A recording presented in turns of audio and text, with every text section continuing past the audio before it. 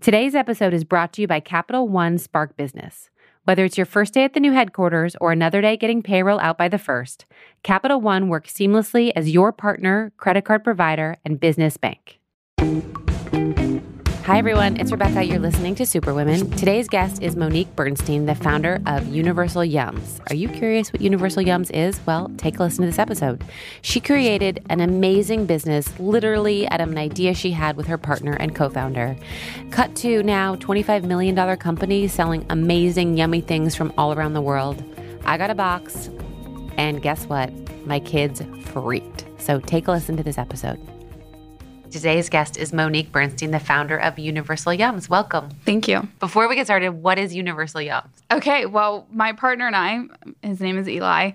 I'm sure I'll be talking about him a lot. He came up with the name, and we were trying to come up with a name that would be very explicit about what we sold. So I'll just give the listeners a pause to think about what Universal Yums is and see if it worked. It is a subscription box. We send a box of snacks and candies from a different country every month. And the idea is there are yums in the world that are universally yummy. Everyone would like them if they tried them. So what gave you and Eli this idea? The short answer is I studied abroad in China in my senior year of college, and that experience really fundamentally changed who I was as a person, and I wanted other people to get a little taste of that sort of transformation that happens when you explore other cultures. The much longer story is that, that inspiration of studying abroad in China was just a moment in time, and it wasn't like I had that experience and then was like, I'm going to go start this company. I was working a corporate job in Cincinnati, Ohio, and it was my dream job out of college. I was doing market research for Procter & Gamble, and I discovered about 2 years in that I was super unhappy with my dream job that I wanted. And so I was doing what a lot of people do when they don't like their job. I was surfing the internet all day at work. And there was a blog that I came across. There was a guy named James Altucher, and he had a lot of crazy ideas that I really clung on to. But the biggest one was creativity is a muscle. It needs to be exercised. And he suggested that you come up with 10 ideas every single day. Every day? Yes. And so business ideas or just any idea, like how you could be a, nicer person to your neighbor, like anything. But I was always coming up with business ideas, and they kind of never stuck until this one day I came up with parameters around my idea list, which was it had to be something I could start in a day. So it had to use my existing capital, which was not very much money at all, and my existing skill set. And I made this list of 10 ideas. I was sitting with Eli at dinner, and I read him off the list, and he was like, what was number 5? I'm going to work on that with you. And I was like, great, free labor. This is awesome. And that idea eventually turned into Universal Yums. So you're at dinner, and Eli wants to do this idea with you. Like, I think there's a common thread through a lot of my interviews of like, what was the game-changing moment where you had the idea, he thought it was a great one, and then you go, cut to today, you have this company and this box, and you've sourced all these things. And how long did it take to do that for you?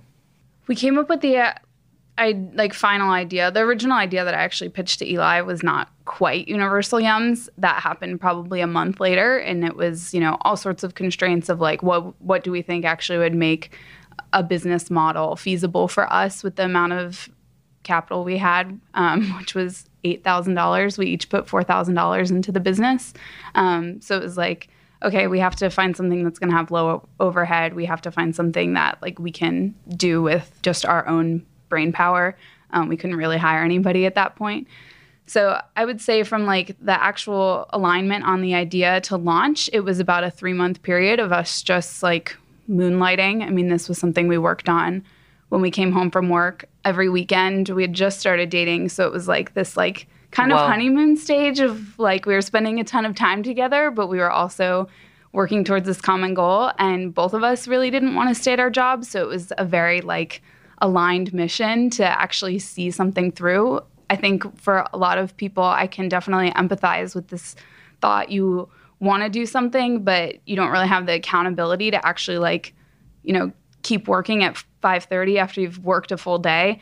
And so Eli and I kind of gave that accountability to each other. Like I would come home from work and he would already be in my apartment and I'd be like, how was work today? And he'd be like, what do you mean? Work's just starting. Like it was a good way to like stay accountable to each other. And did it make it awkward in your dating relationship? You're like, oh my God, I'm starting a business. Like, what if I turn out not to like him? Well, we drew up an operating agreement before the business went live. So we kind of like had to have some discussions about, okay, if we broke up, we would still own the business 50-50, and there were like buyout clauses and just like smart. Yeah. Things that we felt we needed to do in order to feel like we could look at both projects, our relationship and our business independently. That is very smart. I didn't go into business with a guy I was dating once, but he had a room opening in his apartment and I was like, oh, we're dating. It's definitely going to work out. We're getting married and I'll do the room. And I rented the room and he broke up with me and then told me I couldn't have the room in the same sentence. Oh, no. And I was basically homeless in New York City for a while. So I think it's very smart that you did that. Yeah, for the fringe cases. just those extreme scenarios where you're like, hey, mom and dad, I have nowhere to live. Yikes.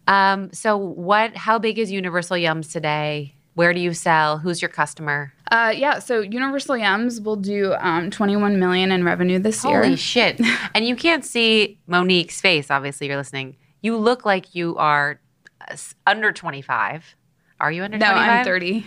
Okay. Phew, I was going to really just go crawl in a hole. My vitamin C is working. Your vitamin C is definitely working because like 21 million, that's fucking huge. Yeah. I mean, we're really pumped about it, like especially because we started it with $4,000 each. We've never taken any outside investment. We have never had a bank loan. So we've been very focused on growing it profitably the entire time. So it's been like stepping stones to get here.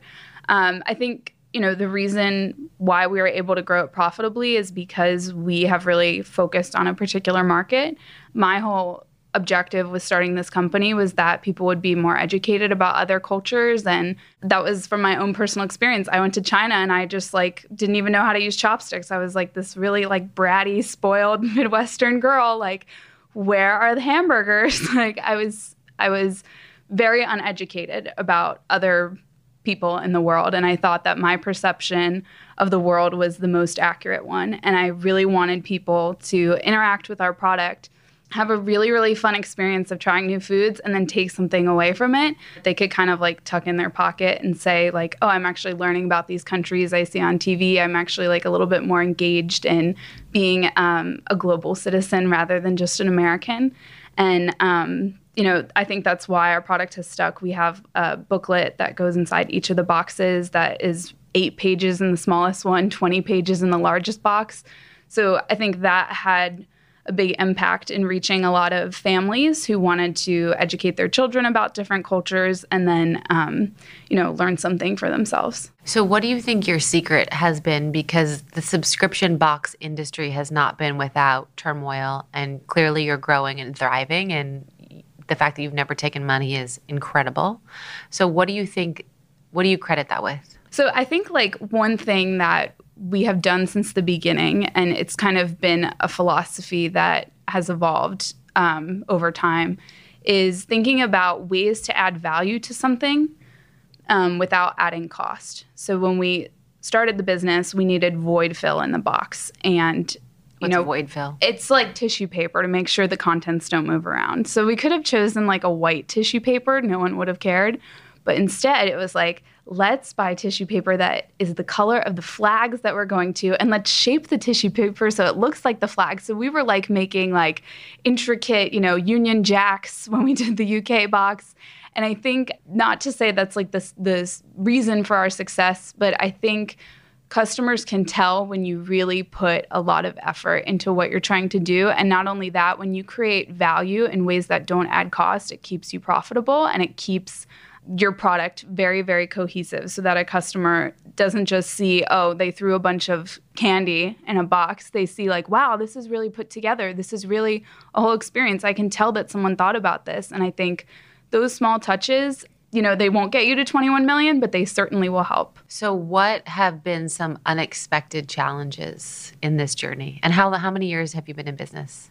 5 years. Wow. Okay. Yeah. Amazing. I think the unexpected challenges come from lack of experience. Like everything that I can draw upon and say, oh, that was a big big problem for me. I think hopefully now it would be less of a problem, and I'm sure there's things coming up in the future that will really flatten me, but I just can't see them yet. In 2016, after 2 years in business, and we had quit our corporate jobs after we had 900 customers and we could cover our $465 a month rent, we decided to move to New Jersey. And that move from Cincinnati, Ohio to New Jersey was massive in terms of our finances. We were very nervous about the increased cost of living. And so when we got here, we decided we were going to get a warehouse. And rather than get a nice warehouse, we got the worst warehouse in the market. And I think we're thinking very short term of like, well, if, the business doesn't grow as quickly as we want it to, we want to still be profitable, we have to cover our living expenses here, we would like to hire people, so let's not put a lot of overhead on the books. But that turned out to be a really big problem because we couldn't hire anybody. No one wanted to come work in this really crappy warehouse. So looking back, obviously I would make a different decision knowing now what I know, but I could not have even, I thought I was making the right decision. It was oh, I'm so smart. Yes, not a lot of overhead, but there were unintended consequences that you only get when you have experience. I so value that because we've taken shortcuts before in our business and they're always the most detrimental. And so now I'm always trying to look at what's the long view? Let's look 2 years out. Let's look 5. Mm-hmm. Let's just live on the edge of our seats because these short-term decisions to save money on shipping ended up we had a scenario where we thought we were saving $3 million or $1 million and it cost us $3 million. Yeah. So it was oh, cool, that didn't work. Yeah, why weren't you there to warn me? I really appreciated it. The problem with all these decisions is you don't know anyone who's there to warn you and you probably won't listen to them. It's like when you date a bad guy, right? Yeah. So how big is the team now? We have 37 employees. Wow. About half of them are in the warehouse. We have our own fulfillment in-house, and then the rest are in the office. So do you ever find, being that you are beyond youthful, that how do you manage a team and how do you manage people that are older than you and who are hey, 30-year-old girl, I'm 60 and I know better than you? Or does that not happen? Oh, it definitely happens. I wouldn't even say they're wrong. I would say that I'm still very much on my journey to learn how to be a manager. I started the business with one singular goal, and it was I want to write the booklet that goes inside the box. I was so excited about the booklet. That was my this is going to be awesome. I'm going to research all the countries and I'm going to write about them in the best way possible. People are going to be so interested in trying the products after they read my amazing booklet. And that was as far as I thought about it. I didn't think oh, in year 5, you're definitely not going to be writing this booklet. You're going to be managing people. You're going to have to learn how to deal with a lot of different personalities, including your own.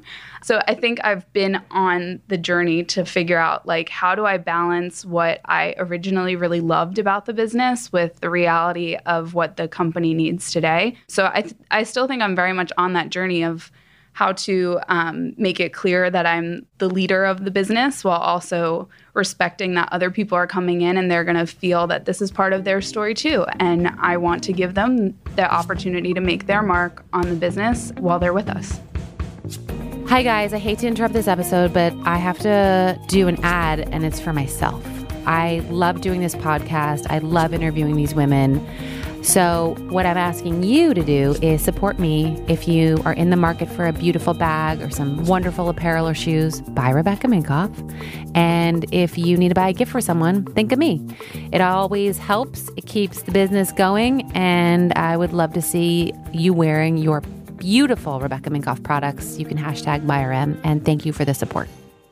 How have you bucked the trend? Because I would say 90% of the people I encounter or meet are fundraising. They're okay operating their company at a loss, grow, take on a lot of debt.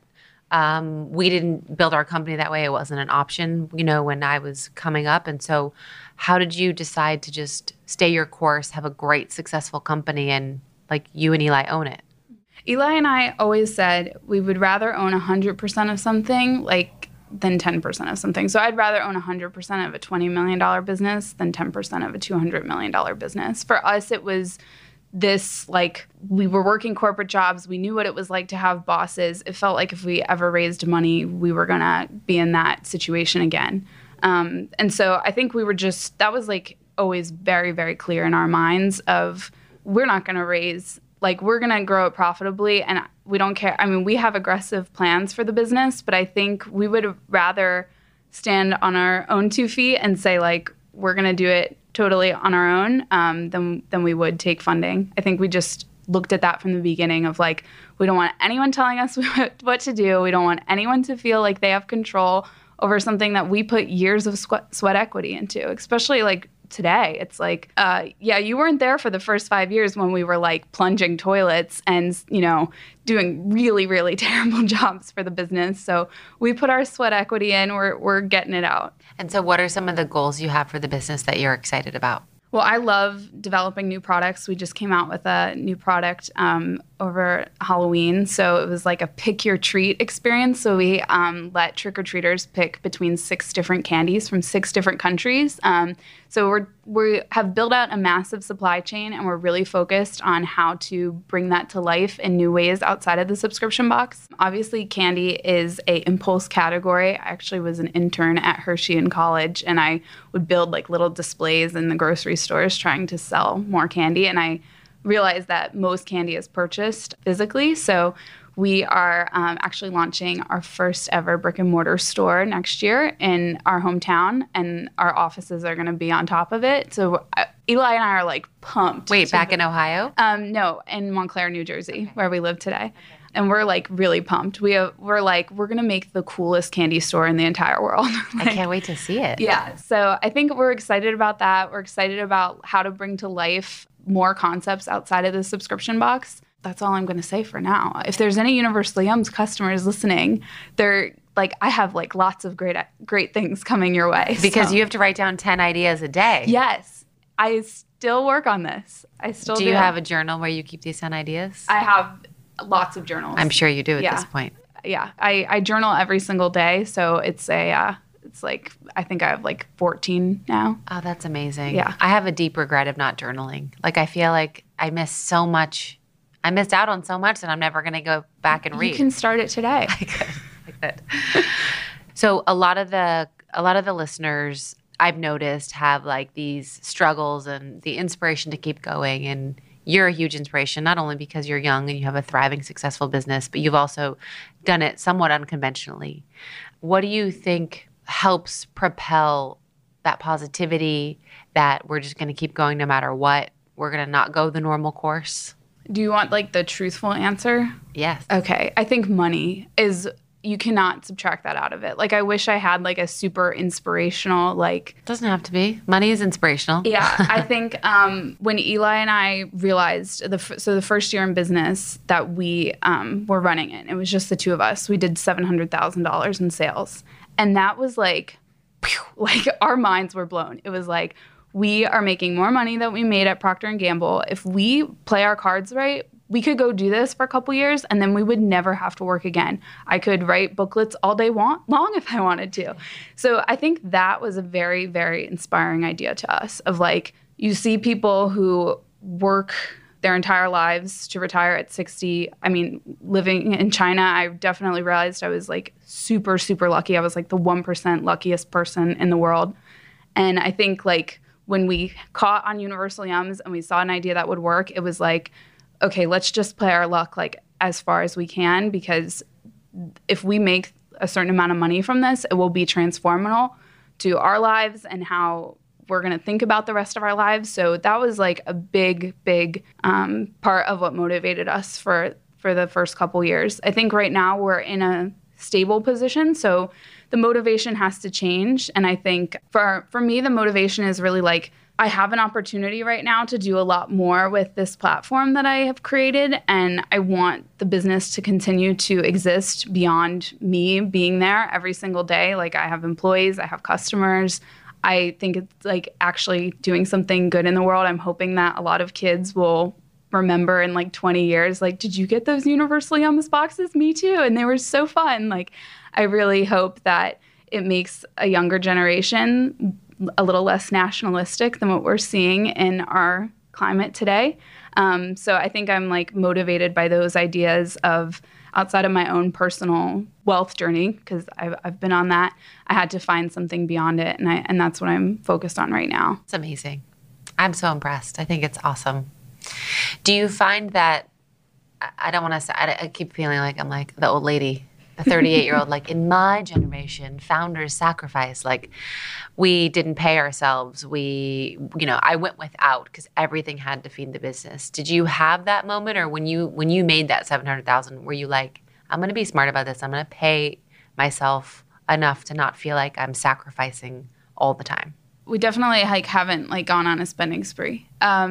I think I don't mean that. I mean like so many founders are like the last ones to feed themselves. No, I think we looked realistically of how much should we be taking to live comfortably. Yeah. And let's not have lifestyle creep here. Let's think about how much money we really want to spend every year, and let's take that out, and then the rest will go to the business. I mean, it's a symbiotic relationship. If the business isn't helping us, then we're not going to help it. So, I mean, we paid ourselves after the first year. The first year we didn't pay ourselves, and then after that we did. But I think we sacrificed with our labor and our hours more than if you looked at our hourly wage, it would have been $6 an hour. We were definitely not getting what we could have been compensated outside of the business. Totally. So how did you live that first year? We were in Cincinnati, and we were $465 a month in rent. We moved in together. Yeah, we would go get the lunch special and then box up the rest to eat for dinner. We were just living really frugally. That's how you do it. Yeah, yeah. Totally. And, I mean, I just bought a new car, and it's I was driving a 13-year-old car for the first 5 years of the business. We just bought a house. Right. So it's been progress over time. I definitely wouldn't have felt comfortable making a big purchase that first year. Yeah. So you're 5 years in. Clearly you're still together. It's working. I get asked all the time, what is it like to have your co-founder be your brother? Do you fight? And I can only imagine what it's like to have your partner in bed and in business be that person. So how do you deal with that? It's been a journey. I mean, when we started and we had just started dating, I think we moved out of the honeymoon phase super quickly because it was this is when it gets real. And it has taken us a long time to learn how to work together. We're both very, very strong people. And so if we were going to fit into traditional, you make, we balance each other out. Nope, everything has been a conflict, and we've had to learn how to deal with that conflict. We kind of talk about it in a sense of if there's a stone, we're constantly flipping it over until we both like the location of it. Every decision in the business has been a fight. Now at 5 years, maybe we get to a point where I'm okay, that sounds good. But it's because he and I have had enough conversations that I don't need to understand his layers of thinking of why he's making that choice. I already get it, but it took us 5 years to get there. And every so often we still run into a little roadblock where it's we are seeing this really differently even after 5 years of running this company together. So you better bring up your best debate skills because we're about to go at it with each other for a while. And then does that bleed into your personal? Yeah, but I think it's a positive for the personal for sure. We have very aligned goals for our lives.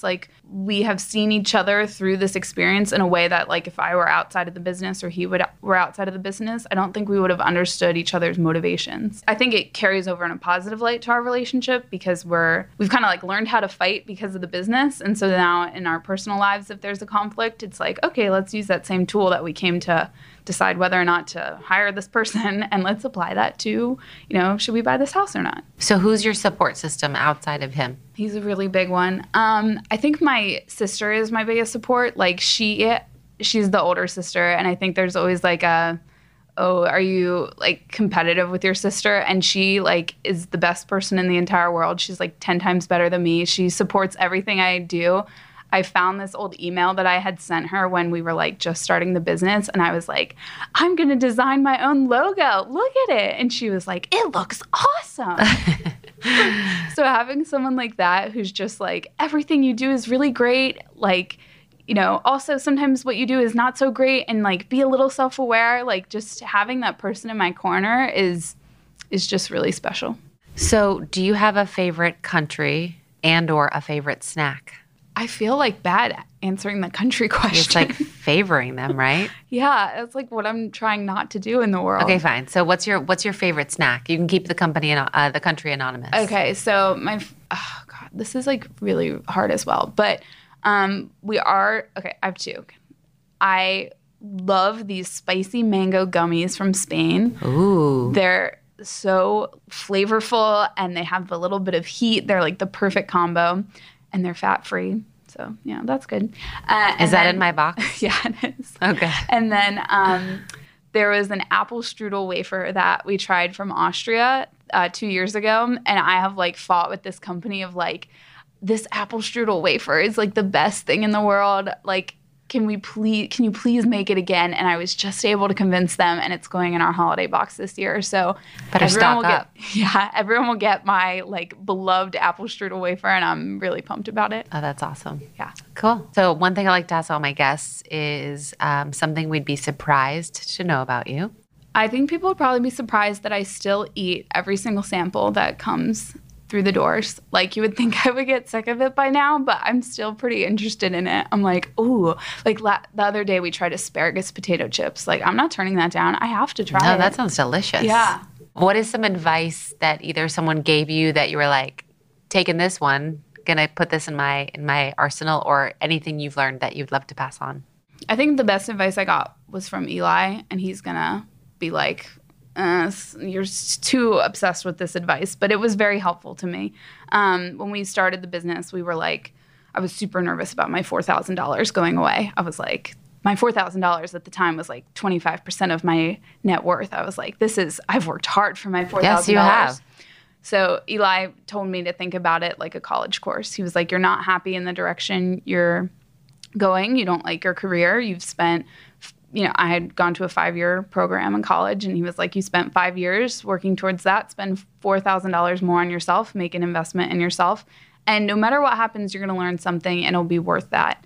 And I think anytime, like, it was a good motivation to like take the leap, because I could rationally agree that yes, $4,000 was a good way to invest in learning. And I think that scales as the business has scaled. Like, we just launched our Halloween box, and it wasn't $4,000 that we put up. It was more than $4,000, but it was still that same principle of like, we're going to learn from this. So we're going to put up the money, and then we're going to make sure we take a lesson from it, whether it works out or it doesn't work out. Like, it helps me get over the hurdles. And I think it would also probably help others that are deciding how to weigh, how much they should be putting into something. If you feel like it's too much money, then there's no way the money would be worth the lesson you're going to get, then maybe don't do it. But if you feel like no matter what, the value of what I'm putting up is worth the lesson I'm going to get from it, I'm going to be able to take something really valuable away from it, then it's always worth it. Tell me where people can find out about it, where they can order, where they can subscribe. Sure. They can go to our website, universalyums.com. Thank you. Thank you. That was Monique Bernstein. For more about her, you can follow her at Universal Yums. Thank you so much for listening. As always, don't forget to rate me wherever you listen to a podcast. Leave a review. I do read them all.